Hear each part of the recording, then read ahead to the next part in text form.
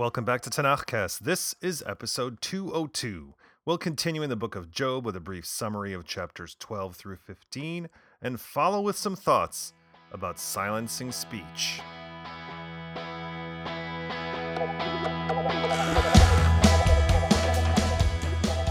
This somewhat orderly debate between Eov and his friends happens in rounds. Chapter 11 concluded one round, where each speaker had an opportunity to lay out their arguments. Over the next three chapters, Eov will respond to the arguments, both implicit and explicit, of his friends and direct some of his remarks heavenwards as well. One of the themes that the friends kept bringing up was wisdom, and how they speak with it and for it.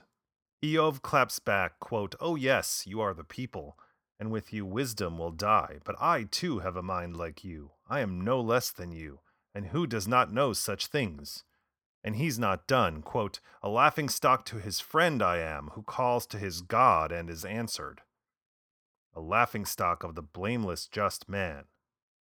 Eov counters the claim made by each of the friends about seeking God's forgiveness and getting it. Quote, "The tenets of despoilers are tranquil, provokers of El are secure, whom God has led by the hand." In other words, the righteous have no guarantee of tranquility or security. Only God is wise, only God knows, and God's knowledge and strength are manifest in the world. But how does the world work? Quote, "He destroys and there is no rebuilding, closes in on a man, leaves no opening."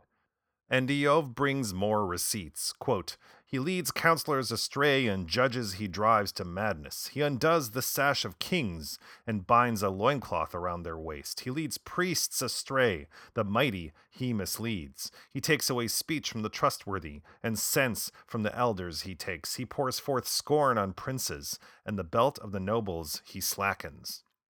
In chapter 13, Eov puts his peers in their place alongside him. Quote, "As you know, I too know. I am no less than you.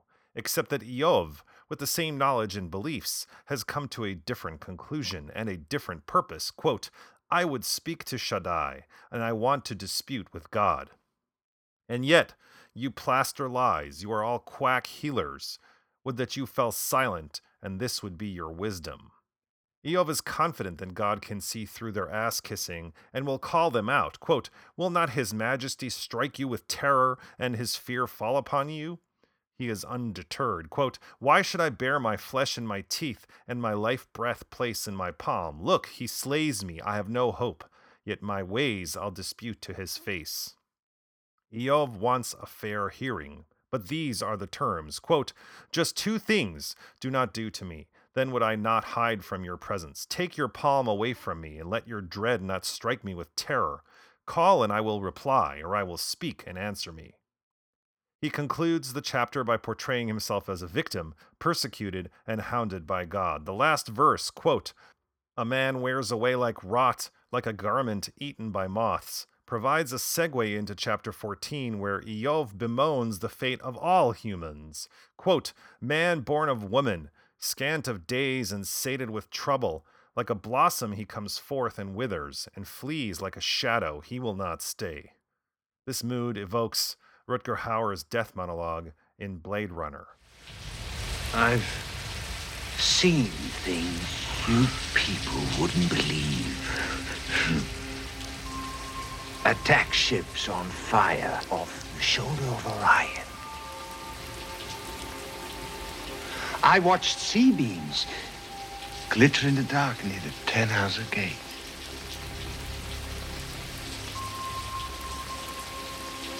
All those moments will be lost in time, like tears in rain. Is there hope for Eov? Is there hope for any of us? Eov says at first, no. Quote, "For a tree has hope. Though cut down, it can still be removed, and its shoots will not cease. Though its roots grow old in the ground and its stalk die in the dust, from the scent of water it flowers and puts forth branches like a sapling. But a strong man dies defeated. Man breathes his last, and where is he? But then Eov changes his answer, quote, "All my hard service days I shall hope until my vanishing comes." But then... Is that your final answer? Yes, it is. And it's an emphatic no. Quote, "Water wears away stones, its surge sweeps up the dust of the earth, and the hope of man you destroy." Chapter 15 begins the next round of responses from Eov's friend Eliphaz, who speaks first again. If anything has changed with Eliphaz, it's his tone. Whereas he was more conciliatory and positive in the first time around, now he's impatient and harsh. He did not like hearing how he and his friends are characterized and dissed, nor did he care for Eov's take on how God works in the world. Quote, "Your own mouth condemns you, not I, and your lips bear witness against you. Are you the first man to be born before the hills where you spawned? Did you listen at God's high council, take away wisdom for yourself? What do you know that we don't know? Understand that is not with us. Because what you think you know about God's justice is sedition and heresy, and your belief that somehow the wicked prosper and is just plain wrong. Quote, all the wicked man's days he quakes, and the few years are set aside for the tyrant. The sound of fear is in his ears, and peacetime the despoiler overtakes him. Is this meant to console Eov or twist the knife even more? We'll only know when Eov responds in the next episode.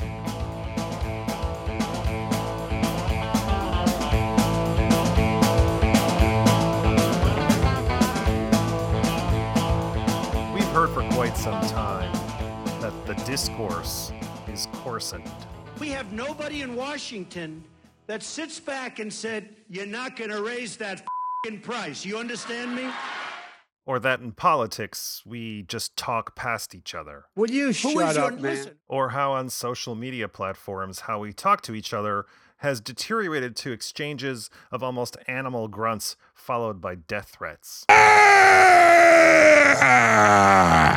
I'm of two minds on this business. On the one hand, I'd like to maintain civility and decorum and be able to talk to folks across the aisle or whatever metaphor you'd like to denote political difference.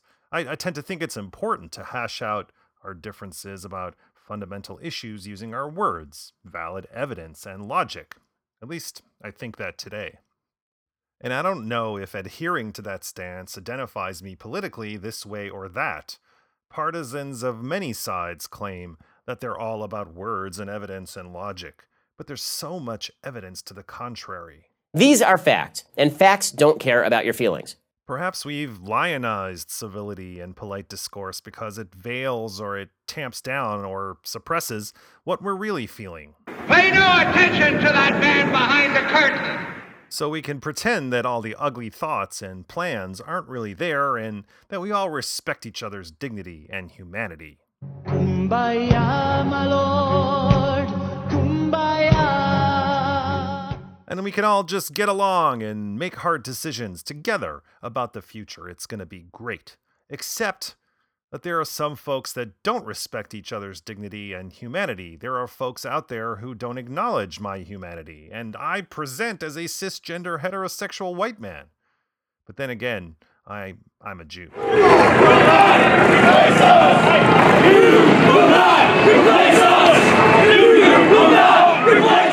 There are some days when I think we should just say the silent out loud. That way, we all know where we stand with each other and what we're really thinking. You know, there's a not small number of folks out there who are filled with rage and genocidal hatred, and given the chance, would probably act on it, or at least cosplay it. We're storming the Capitol! It's a revolution! And what would talking to those folks actually do, actually accomplish? Well, a lot, actually. But let me qualify that. Along that spectrum of opinion, amidst all those folks, mixed in amidst all the yelling and hand-waving, there's a not small amount of genuine pain and suffering, and if we could somehow filter out all the grifters and opportunists, we might actually get to the root of the matter and address the grievance, because fundamentally, we all want to be heard and respected and treated with dignity.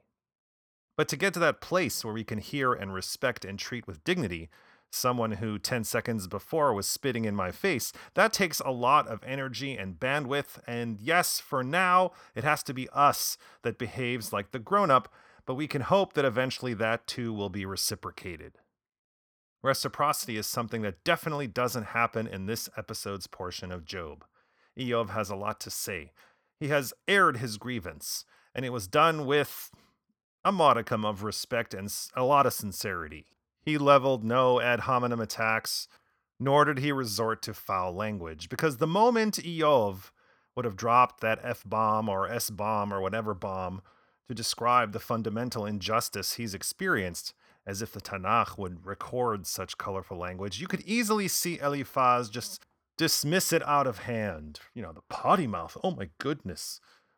And all the while sidestepping the matter at hand. Incidentally, whenever you come across someone who clutches their pearls at a swear word uttered in the condemnation of injustice, it's usually because they have nothing else to say about all the other words that happen to have more than 4 letters. As I said, Chapter 11 concludes one round where each speaker has an opportunity to lay out their arguments. Did Eliphaz think that Eov was just going to give in just like that? After everything he suffered, would hearing his friends siding with God so sheepishly convince him that he got what he deserved? Clearly not. So in this second round, Eov expands the argument. He responds to each friend and addresses his comments heavenwards as well. So you'd think that when the friends have an opportunity to respond to his response, something would shift. Except Eliphaz doesn't bring anything new to the conversation. All he seems to be doing is saying the exact same things again, but this time louder and angrier. Which I guess on some cable news channels is an effective technique, but in the Tanakh, not so much. And it's not like Eliphaz is saying it again but louder, because perhaps Eov didn't hear it properly the first time, but this time hearing it again and louder will convince Eov about the errors of his ways. Eliphaz is clearly trying to beat Eov down and silence him. Much of what Eliphaz says is directed at Eov's words. Quote, "Your own mouth condemns you, not I, and your lips bear witness against you." Indeed, what Eliphaz implies here is that in addition to all of Eov's unnamed but clearly obvious sins, his words have added an additional sin to the list. Which is an interesting thing to consider. I guess he's not wrong. Words have consequences. Because you'll never take back our country with weakness. You have to show strength and you have to be strong. They do, right? Things that a person says in a particular moment to another person can have implications in the here and now. We're storming the Capitol! It's a revolution!